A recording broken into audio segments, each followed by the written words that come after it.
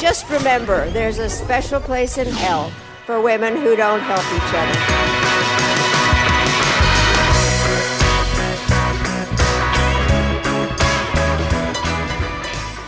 In the culture war, there are no winners, just podcasters. Only a few are willing to risk their lives in the face of some of the dumbest ideas to have ever captured human civilization. Every week, we, Megan Daum and Sarah Hayter, humbly accept this mission to bring you conversations that are equal parts stunning, brave, and collaterally damaging.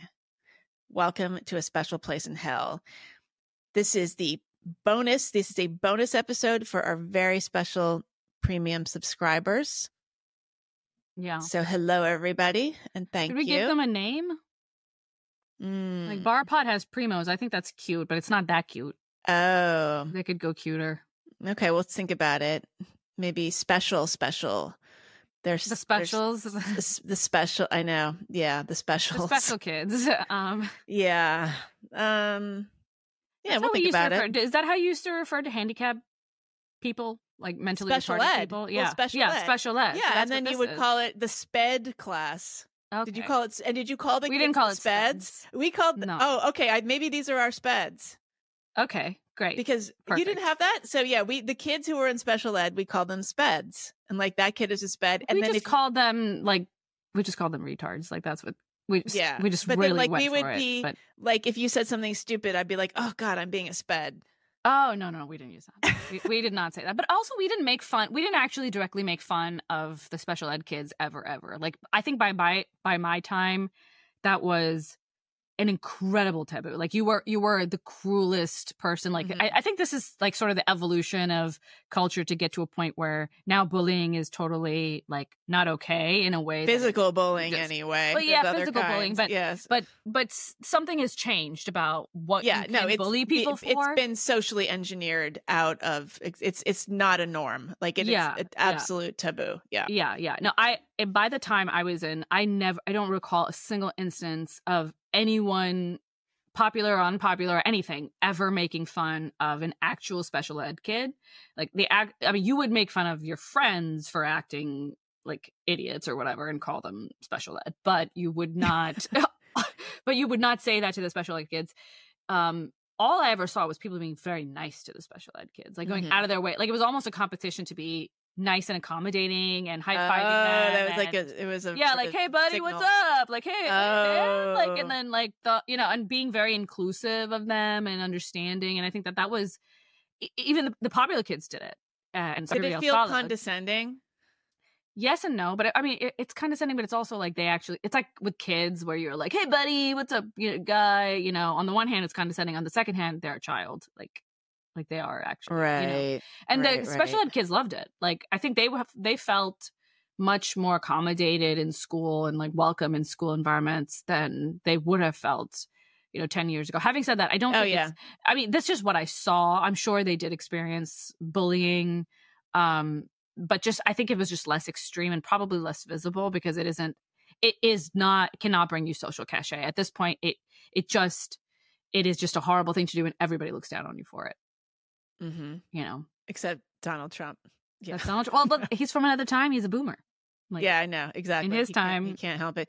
Yeah, it's so funny. So, I mean, I remember when I went to college and I started to meet people who had gone to private school, and I had never met those people before. Having gone to public school, and they were shocked that there were special ed kids at all. Like, there are not special ed kids in private school by definition, right? Like.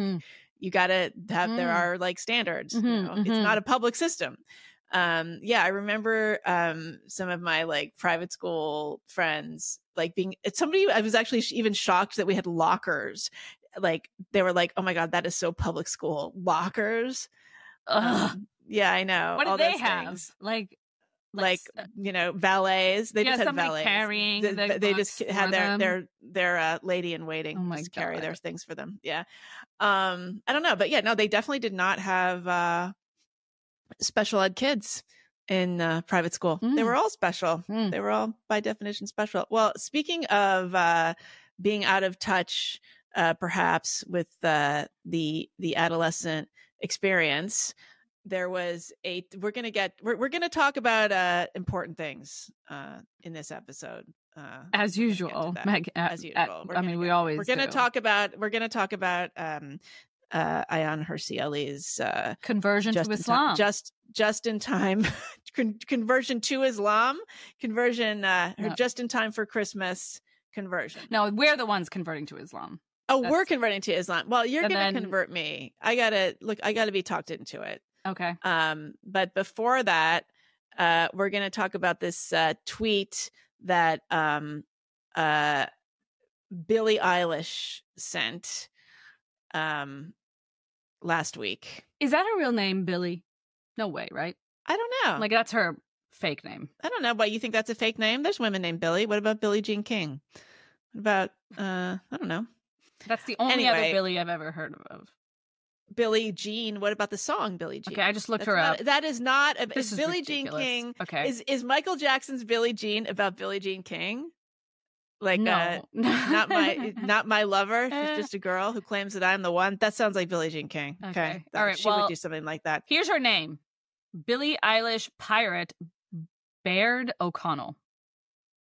Pirate. Okay, I didn't realize she was a child of Elon Musk. Yeah, okay. I think she was one of those special children with she's special. Okay. Anyway, so she tweeted on November 13th the following: nobody ever says a thing about men's bodies. If you're muscular, cool. If you're not, cool. If you're rail thin, cool. If you have a dad bod, cool. If you're pudgy, love it. Everyone's happy about it. You know why? Because girls are nice. They don't give a fuck because we see people for who they are. Yeah. If only women ruled the world. If only women were in charge. Now, what I thought was most kind of discussion worthy about this tweet was that somebody had commented on it saying, yeah, Billie, we get that you were homeschooled. Yeah, so she got piled on, we should say, on Twitter and everywhere else about it because this is just not true. No, not true. Would you say it's not true? I'm kind of like on the fence. I think it's a little true. I think I get what she was trying to say, but I think she is wrong in the way that what she actually said was wrong. But I think that there's a spirit of it that's arguably true. Yeah, I mean, certainly it's like policing women's bodies, and there's obviously in society how women look is commented upon, and it's a giant part of your identity as a woman. That said, I mean, women have been making fun of men with impunity for decades now, mm-hmm. certainly the last 10 years. Mm-hmm. Everything from dick size and on up or down. And this is because it's sort of punching up because men have more power. This has been excused. Mm-hmm. So I think it goes. I think ways. That what she's referring to, so it's beyond societal. It's biological. Like, there's that women are treated like to be a beautiful woman is a more powerful thing than to be a beautiful man. Let me just phrase it that way. And then to be an intelligent and capable and successful man is better than to be an intelligent and capable and successful woman. If you are also like, let's say both of these people are also ugly, I just think like a female Elon Musk is not a creature who would attain the same kind of social status, because right. he is very strange looking. And I think that a woman who was on par with his kind of extremely odd appearance would not be this rock star. She would not have hot pieces left and right and tons of, babies from all these baby dads, I guess. I don't know. But what she wouldn't have, her social status would not be where it was, would not be where it is. If she wasn't also beautiful, I think Billie's right when she's talking about how important beauty is when it comes to how we evaluate women. And that without it, it really doesn't matter how much else you have going for you. Lack of beauty casts a huge shadow. And it takes a lot to overcome it. And I think that's true. That's just true. She's pointing to that and she's right about it. Having said that, it's obviously like a very, she makes a kind of a black and white statement. Of course, men get made fun of for their appearances constantly. it's an acceptable thing in our culture. It's acceptable thing because of, this punching up issue that you mentioned. It's definitely something that happens. And I'm sure men have a lot of physical insecurities that they don't feel comfortable voicing. Right. Because, then they're cucks anyway for bringing it up. So they're just caught in this double bind. While women do nothing but complain about how the society treats, women but we also do this opposite thing. Okay. Like we do this thing where we're making up for how badly we're treating women visually, that we're like, oh, wow, look at how brave this woman is for, wearing this extremely skimpy outfit, even though she's 5,000 pounds, and it's, I know. That is a female privilege. You can be right, but that's also outrageously bad looking. That's a sham. It's also a sham. Right, the body positivity movement, let's face it. Yeah, it's ridiculous. It's a joke, but it's also, it does give you attention. Like there are, so I wonder to what extent, someone like Lizzo would even be on our radar from her talent alone if it wasn't for the fact that she's also on the headlines all the time because of like some outfit she's wearing.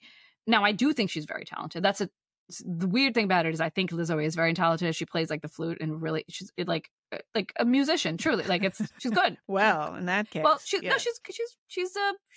not like all fake. She's not a commodity created by like executives. She's the Ian Anderson of her time. Having said that, she's obviously riding this wave of like, look at how unhot I am, and I'm so brave for doing this. So it's kind of like she can now also cash in on her appearance, but in a different way, in a meta way, right? And she's getting rewarded. Like, imagine if she lost weight. It'd be like if when Adele lost weight, she actually lost fans. Like people were mad at Adele for losing weight for a minute, right? But they were. But being overweight was not Adele's entire persona. It was just something about her. Yeah, it was just part. She was like not identity based that way. Right. The Lizzo thing is a little different. Lizzo leans into it. It's definitely more. It's like a political signifier. Lena Dunham was kind of similar this way too. She purposely in Girls, like she purposely made herself look gross bad as possible. Yeah, as a political statement. Yeah, almost. Yeah. It also it was part of her appeal to when you supported Lena Dunham, you were also supporting that act. You were supporting women to look like who look that way, to be not self-conscious on camera. Right.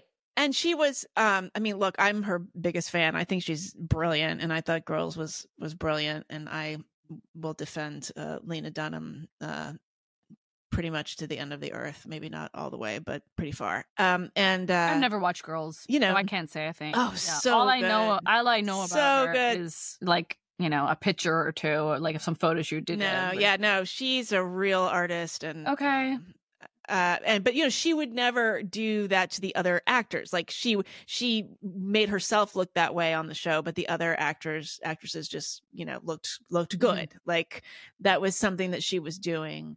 I thought it was really interesting the way she was playing with that, and I think people sort of misinterpreted it as a Lizzo level kind of attention getting gesture, and I think Lena was up to something a lot more complex. But anyway, the point is that so this idea that we don't judge men, I think we judge them now more than ever. You've got all these like sort of manorexics, it's and sad. These guys like obsessing about their appearances, and like all these influencers, and they're constantly talking about their like carbs and their intermittent fasting, and like just this, like men are truly becoming the new women. Like they are obsessed with their appearances in this extremely unattractive way. Yeah. Well, so here's the thing. I think it's young men need a path that is clear to follow, because right now they're losing touch with reality because they don't have a guide that makes sense. So they're just kind of following the cultural signals for women. And hoping that it works for them, but it doesn't. The rules are different, gents. Like you can't the 6-pack abs thing. It's one of those things that like men talk about wanting amongst each other. There's like you've seen those memes of like some guy who's like expectations versus reality, and he goes to the gym a lot and he gets really buff, and so his expectations are like all these babes are gonna be like, oh my god, like, he's so handsome, but what reality is like, all these dudes being like, "What's up, bro? That's just like nice butt, bro." Like, you know, also, but it's totally gay. It's totally gay. Like, I mean, this is like, it's true. This is like what Louise was saying is like the homosexualization of heterosexual culture. This is an example of it. I think they just don't know. They don't know that women don't want you to be super jacked. They want you to be kind. They want you to look strong, which is not the same thing as being too jacked. If you look like you're at the gym all day, that is a total turn. That's a turn off. That's a turn off. You have to look and be strong. Like, it's the strength of it that matters. So there is a truth to that signal. But when you take it to these cartoonish lengths where you're like a bodybuilder or whatever, or you're like really in the gym all the time and you have that physique that looks like you spend hours at the gym. That's a signal in the opposite direction. Like, it's not about strength. Now it's about, you know, being a peacock or whatever. And that's gay, or that's, you know, like feminine or whatever. Do you think that, like, that is analogous to women who have clearly like had a lot of plastic surgery and just spend their lives? So that, like, men don't like that either. So men usually don't like it, but there are some like effed up guys who do like it because they think that for them it's a signal that she will do what she needs to do to seem attractive to me, you know, and she has low self-esteem. Some people are attracted to that. Some people are attracted to that look of like super fake like lips. the duck lips. People Who like that. Likes that? Oh my god. Okay, but when it comes to what men like, I mean, they like everything. There's a man for any kind of woman out there, and like somebody who will fetishize you for who you are. So I think that's kind of beautiful. But if you're just a regular low mid, what you can't be is boring. What you can't be is like fit nothing. Mm-hmm. That's a little tough. You can't be homely and boring. Yeah. You have to have some kind of, and then the be a little too fat, or get like, you know, be a little overweight, or a little skanky, or like too many tattoos or something. Be too much of something. If you can't be pretty, just straight up pretty, then I think just lean into a niche. Find a niche. But I feel like the tattoos are they're really losing the shelf life is ending there. Oh, really? I mean, there's so many people, so many mediocre looking people are just covered with tattoos. Yeah, like, piercings. In the past, it would have been like kind of punk rock and like that's cool. And now it's just so basic. Now it's that's happened with piercing. So I had my ears pierced, my cartilage pierced on both ears, and like 2 piercings on my lobes since I was in like middle school, and I had my nose ring since I was in middle school. And that was at that time it was like a statement, like, and I didn't intend it to be, I just liked them. But I realized that it was a statement. And when I went into college, I remember my roommate, who was an idiot, she was just like, she told me when we first met that she thought I was going to be a lot of fun because I had a nose ring, and she was like, oh, so like she likes to party, like, you know. And then she got to know me and realized I'm not fun. Well, that's why I started this podcast, because I had a nose ring, and you had a nose ring. So that was the kind of like, my piercings used to give off a kind of a signal that was actually like not accurate, but I didn't mind that about it. But now everybody has piercings. Everybody has 10 million ears piercings, and in order to have that signal, I got to get gauges, or like that, you know, or something like something very that would leave a scar. I'm not interested in getting a scar, like a tongue ring or something. But piercing parlors are filled, and like, I don't know if you've noticed, but like everybody has like a million lobe rings now. I mean, I think it's cool having no. Yeah, I mean, look, I think having no tattoos and few, if any, piercings is going to be so based that it's cool. There's going to be a whole analog movement coming in. I hope that's kind of trad adjacent, and it's going to involve not having bodily modifications. Maybe, and then there can be we can go around again. Yeah, as always. But you know, I got my piercings before anybody was doing it, and so it's kind of irritating to me that everybody's doing it now. It's like, you know, like the nanny has like 1 million piercings, and it's like, why? You know, like the elementary school teacher has a nose ring, and it's like, this is not right. You're not like me. I know. You know, or maybe I am basic. Maybe that's what it is. I was just like ahead of my time in becoming super basic. I think I liked the normcore trend. Like people just buy their clothes at Old Navy. I'm fairly normal in other ways, though. So that's me too. I actually love shopping at Old Navy. You love shopping, like at all, though? I don't like shopping. I actually hate shopping. I hate shopping. I don't like. I cannot go into like a mall or a department store. Malls. Like going into a mall is horrible. I don't think I've gone into a mall in 10 years. I have to go. Where do you shop then? How do you buy your clothes? I order online, or I go. I mean, I will go. You know what it is? It's like going inside the mall. I will go to Old Navy, but only from the outside. Standalone. Yeah, okay. If it has an outside entrance. Yeah. I get it. No, wait. What you need? Okay, so what I'm going to do, and I'll talk about it on the bonus for the bonus people. I'm definitely going to get a personal shopper. So here's listen to me. Like you can do this even if you're not that. Even if you don't have a lot of money, you can hire somebody who will you have like a date with them, and you tell them about your personal style and what you like, and then they find like a bunch of options for you, and you schedule then a full day of shopping with them, and basically they'll take you out like one day for like 8 hours, and they're going to take you to all these different places, and they're going to find specifically this is so they've already scouted these places. They already know what they have in stock, and they already know kind of what they want to try out on you. Yeah, this is like what's not it's to like wear. What not to wear, but it's like, yeah. And so, and then you give them like, I mean, not as much money as you would think. Like, I think I was reading something about like, you could do for like $1,000 or something. And then not including the shop, not including the clothes. But okay, if you think about how much money or how much time people actually spend shopping, that if your time is money, like whether that's worth something to you, or how much you hate shopping and how much that is worth to you. I feel like I really, really hate shopping, and I don't want to ever shop ever again. Like I don't want to ever go to the mall or ever go to a department store. And I think I would pay money to do that. I'm sure I could find maybe I could find like a trainee personal shopper, like somebody new who can give me a discount. A cheapskate. And then you want like an intern. And then want somebody who's in school for personal shopping. I'll recommend this person. Like I'll recommend them with with my friends who have more money. And maybe that's the way to go. But I would just love for somebody else to just tell me what to wear. I would pay money for that. But then you get all your shopping done for the year, because you just you've shopped. Now you're done.